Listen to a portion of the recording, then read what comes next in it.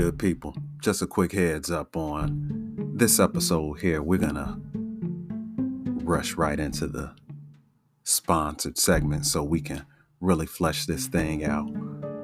We're going to expand a bit on the workplace series, just kind of shake up the skeleton of it all, the structure, and it really touches on that unrighteous silence that we've often leave unspoken.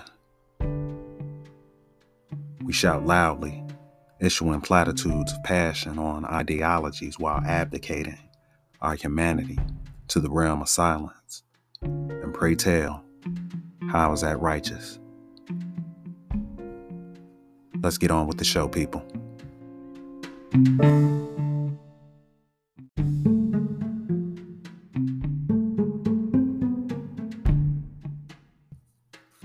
Hey, good people. Episode 21, as the incense burns, and I am your humble host, Sean P. Wrights. And good people, let me tell you this. I've been equal parts humbled and honored and rendered speechless numerous times since episode 20. And I apologize for the delay, but I've just been unpacking it. And this is something that I'll be expanding on now and just going forward and in this podcast, because this is something that we really have to come to terms with, and that vile spirit of imposter syndrome, and nowadays understanding that we really have to be cognizant that we're here on borrowed time, that we're going to be gone from this place a lot longer than we are here. And imposter syndrome, it has that effect of blinding us of our vision, of our power. And that's something that I had to come to terms with, because my words have inspired a lot of you out there, and I ran from that and I pushed back against that. But we often confuse quantity with quality. We get caught up in this whole algorithm of likes, and this is something that I've expanded on before in an earlier episode, but I wanted to pick up where I left off in episode 20, because somebody also reached out to me and they told me that I touched a chord with them and they left their job. Not so much from my words, but that I touched a chord, and it was just like, hey, this was an epiphany, a little synchronicity, and that was just the push I needed. From my lips to God's ears. It's funny how these type of things work, but I bring that up to say that when we devalue our power and our impact, we're cheating a whole lot of other people other than ourselves. And this is something that I mentioned, something that I realized, and something I think a lot of people are coming to terms with, is that this whole great resignation, these people leaving these workspaces en masse, is that people are realizing that they've been living in a box for the longest time. And that was something that I touched on in my second book.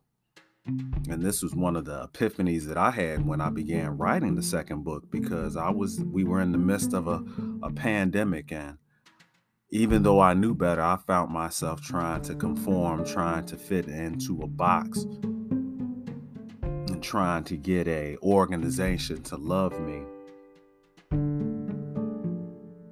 in some strange, twisted way. That's sort of the process that we go through in the whole interviewing process. We're trying to get someone to like us. We're trying to fill a job role to give us purpose. But if we don't know what our purpose is, we're free to be imprinted with another one. And that's that whole concept of the box that I keep returning to. And this is something that echoed because it's a funny thing as well. I've written 2 books, and an interesting side note, and many a writer will tell you this: we don't read our own stuff. We may read bits and pieces of it, but a lot of times we write it and we send it to the world. And sometimes people encounter us on the street. There have been a couple of instances where people have come up to me and they've quoted something that I've said, that I've written word for word, and I've sat there blank stare before it registered. Oh, but the power in that is that it echoes and it kind of reminds us, not kind of, it actually reminds us of those things that have been imprinted, or one of those buoys in the sea that reminds us not to go past this point, or this is the way home. A lighthouse of sorts. But in part 2 of my book, in the opening, I said this: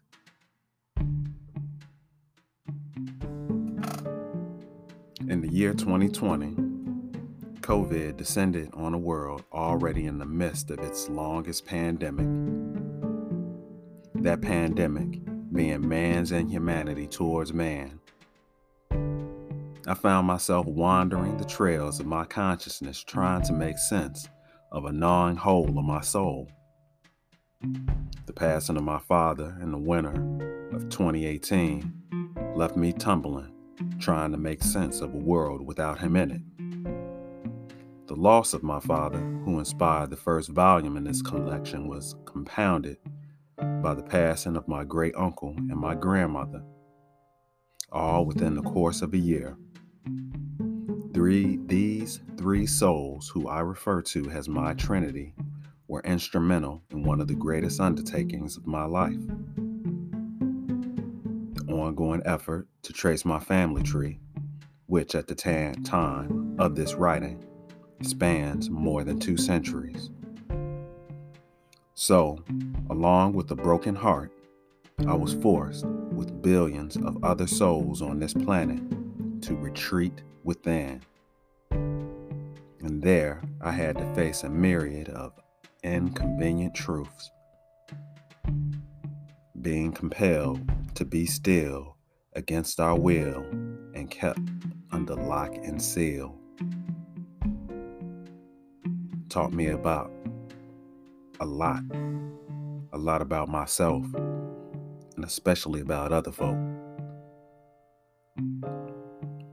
The most important lesson: that the biggest hypocrite that we know is often looking back at us in the mirror. I had to accept that God doesn't have to shout, because whispering is enough.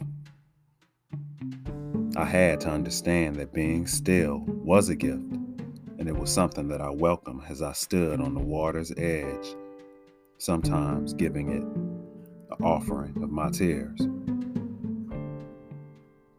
The poems in Volume 2 will expand on the contradictions of our humanity, with themes on the power of family, the alchemy of Black folk against the assorted frequencies of injustice, the spirit of racism in the realm of the political, the corresponding rumblings of protests and disaffection, juxtaposed with echoes of love and the esoteric.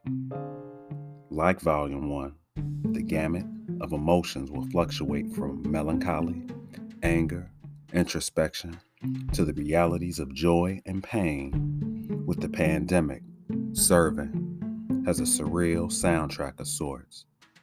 But suffused within each piece is the certainty of triumph.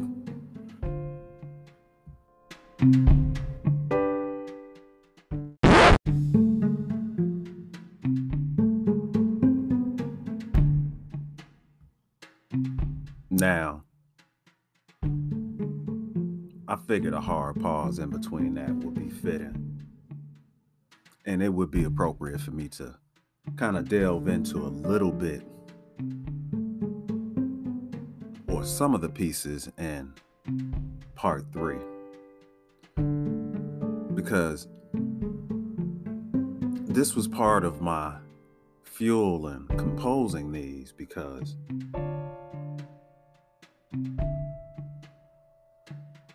sometimes that vile spirit of imposter syndrome intersects with that vile spirit of racism, and this is something that is part and parcel of being a Black person here in America. And the thing that is disconcerting to many is that now these stories, which are not new, these stories have always been told. They've always been spoken of. They've always been understood. But now, the shouts are too loud to ignore. And this was something I touched on in a piece in part 3 called That Tempestuous Spirit.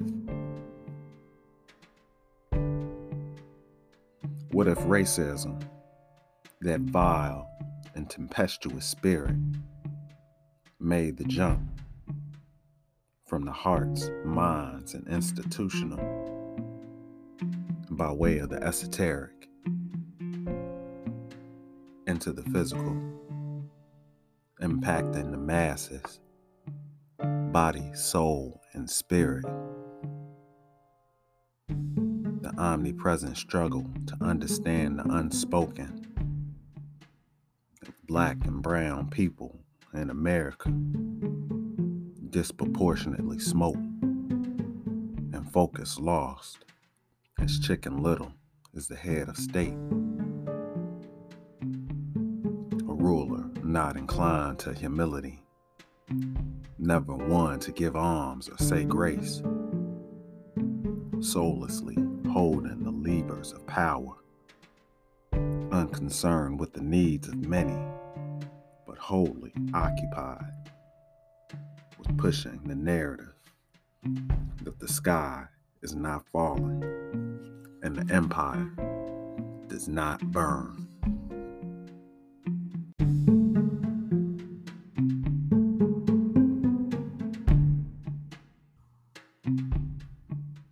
Now, one of the things that I was always cognizant of growing up in Chicago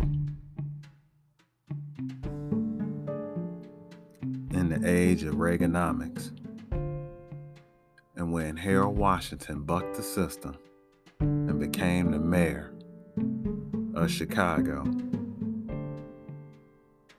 I was always cognizant of the skin that I was in.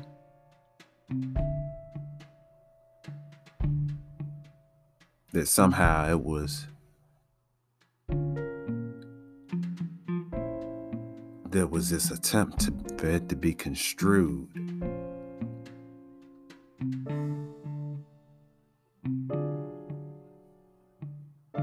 but luckily for me, or thankfully for me, I had so many examples of the power of this fortitude, this strength that never allowed anything like that to take root. But the infrastructure was there. And during the pandemic, as I mentioned, we were, for the longest time, it seemed that we were under lock and key in our homes, under siege. And then we saw the foundation cracking, or actually, this is something that Black people, and I'm speaking from experience, and this is something that my elders spoke of as well. This is something that was always discussed, that the foundations were cracked. And now, given that we were all, the world collectively, was under lock and key, we couldn't turn our gaze from it. We were forced to confront it. And that's what led to this seismic shift, this push back towards our humanity,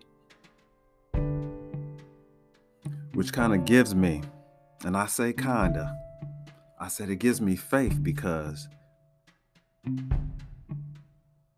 we couldn't run from it. And what we're facing now is a lot of people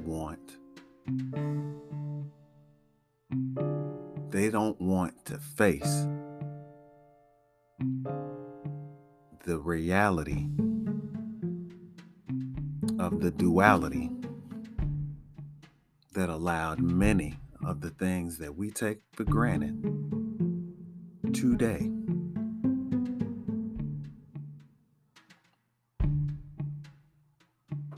That's probably a whole other episode, but I just wanted to plant a seed. But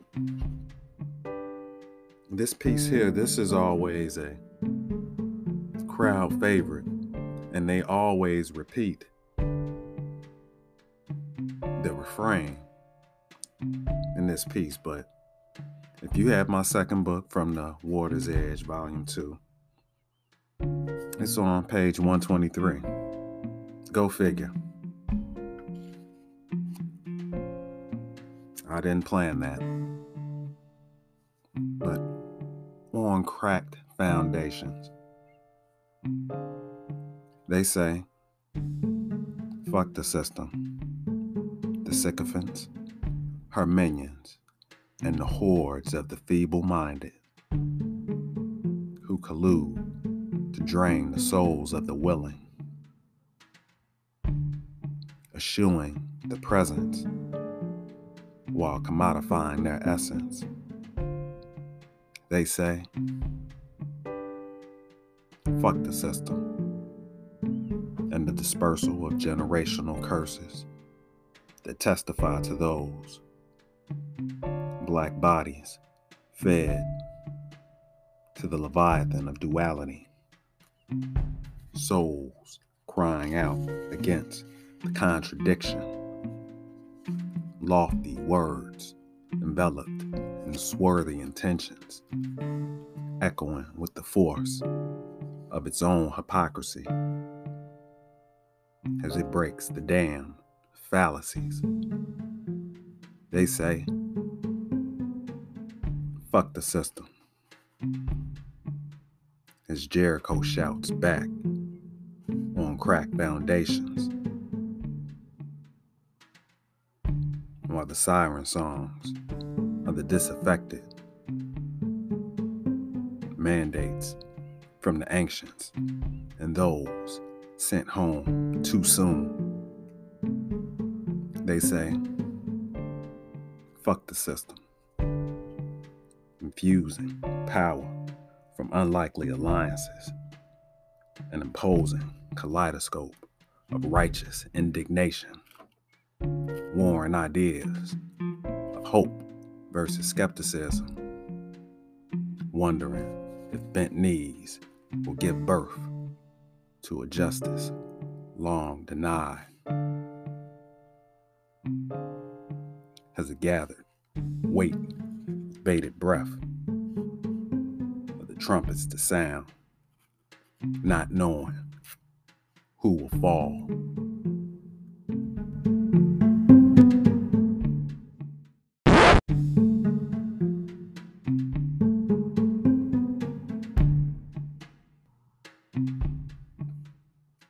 We have to circle back to that, right?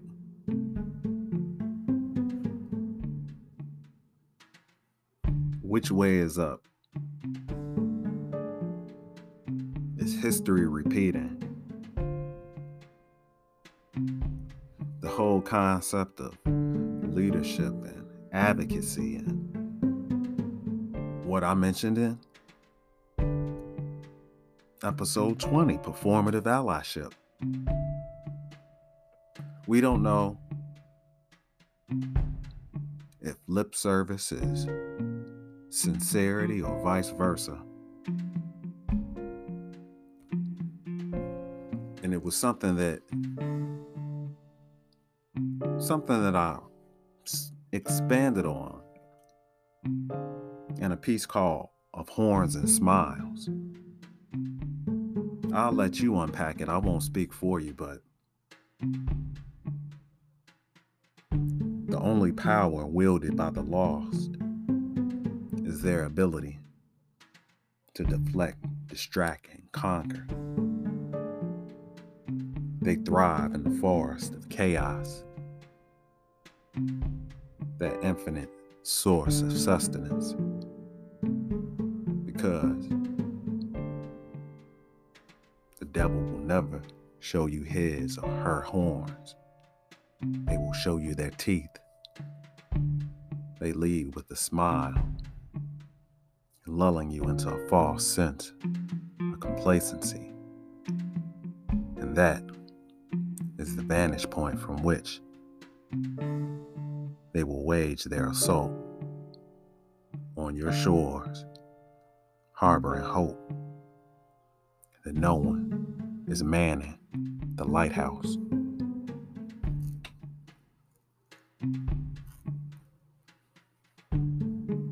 Metaphor, maybe. But when I wrote that, I remember thinking of a seed that my Aunt Lillian planted. She had leaned in on me and she told me, she said, "Nephew, you're gonna find out that them folk that's smiling at you the most are the ones that's loving you the least."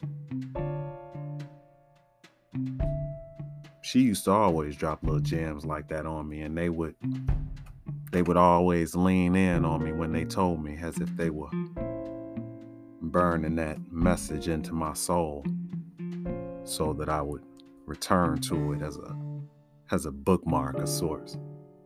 That's how this genealogy machine, this brain of mine works. And how I've been able to pull together these disparate stories of family history, and in that process, in their faces, I found myself. And that was one of the most redemptive things in the process, outside of breaking bread and communing with family members all over the planet, especially before the pandemic, the good old days. Just seeing how cohesive that is and how things echo from the historic record, still ringing true today.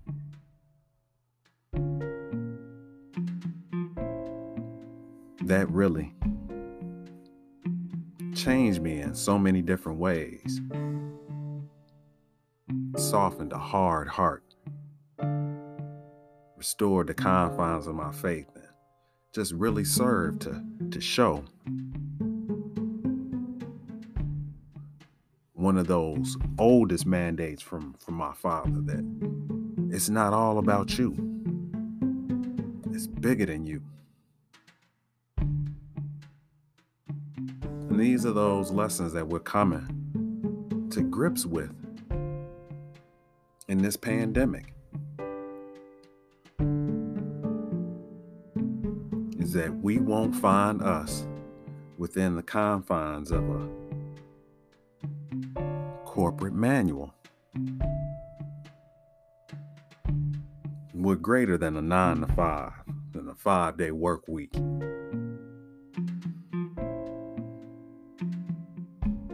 The quicksand that drains us of a lot of our creative energy, and that was something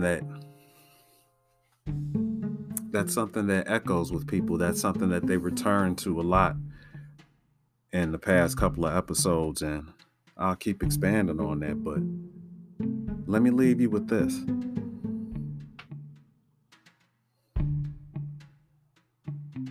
There's this piece that I wrote, and you'll find, and if you haven't done so already, I live over at SeanPWrites.com.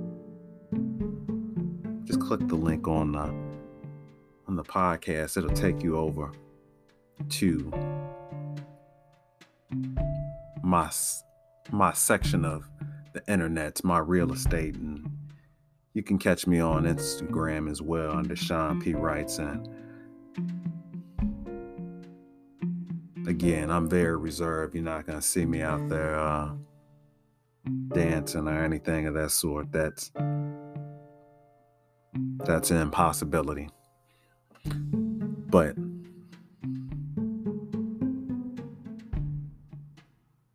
the workplace, it's often talked about, has a quicksand of sorts. And I guess this is what inspired this piece called The Quicksands. This is something that's unreleased. And I thought about that as it pertained to the workplace. Ironically, I called it The Quicksands. So we are the audience to the waters, tendering encores for nary an applause, standing for nothing on foundations erected on sand that will never stand. And it's like I mentioned before, many writers, we don't read our own shit. And when we come back to it years later or months later or however later, usually there's something that echoes because it takes us back to the origin point of when that was created. And it speaks to a lot of the power that we waste in these toxic places, these workplaces, these corporate monoliths. We give away a portion of our humanity in exchange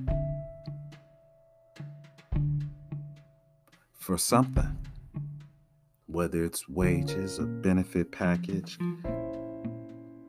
We give away some notion, some element of our humanity to conform.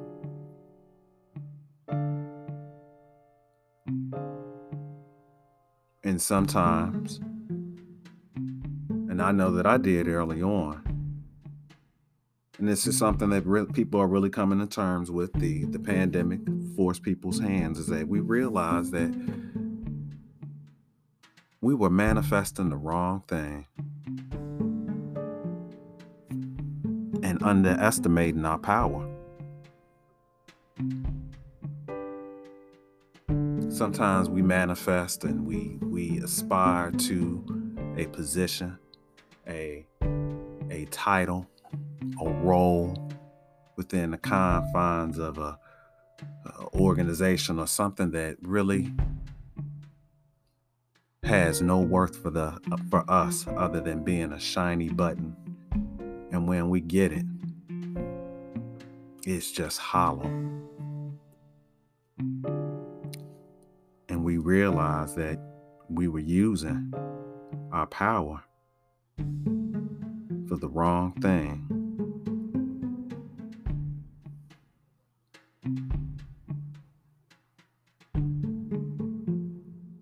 And then we have to start all over again. We have to redefine ourselves. And that's what the pandemic, if we're to take anything from it, that should be the one thing that we take from it, is that it's like a broken bone. And I've never had a broken bone, so I can't speak from experience, but I've seen a lot of broken bones.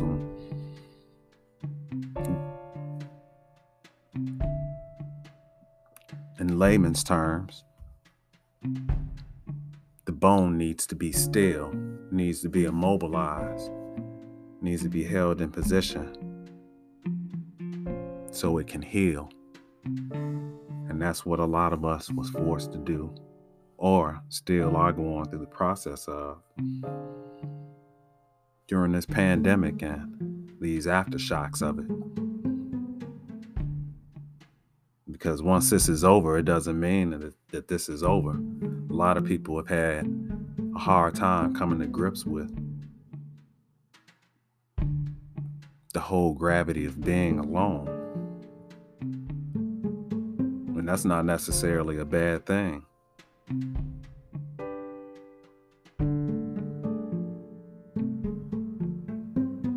And that alone usually, or it can lead to you finding yourself, because we come into this world alone, unless we're twins. Shout out to the twins in my family. Hello, cousins. All 12 sets of you.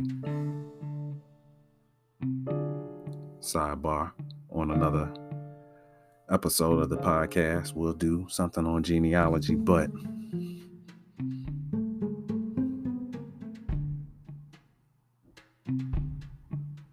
just having the audacity to walk into what's stored up for us. And I'll leave you with this piece. It's I wrote this late last year, actually, and many of the pieces on SeanPWrites.com, you'll see a lot of themes with water. On the book cover, you see me on two bodies of water.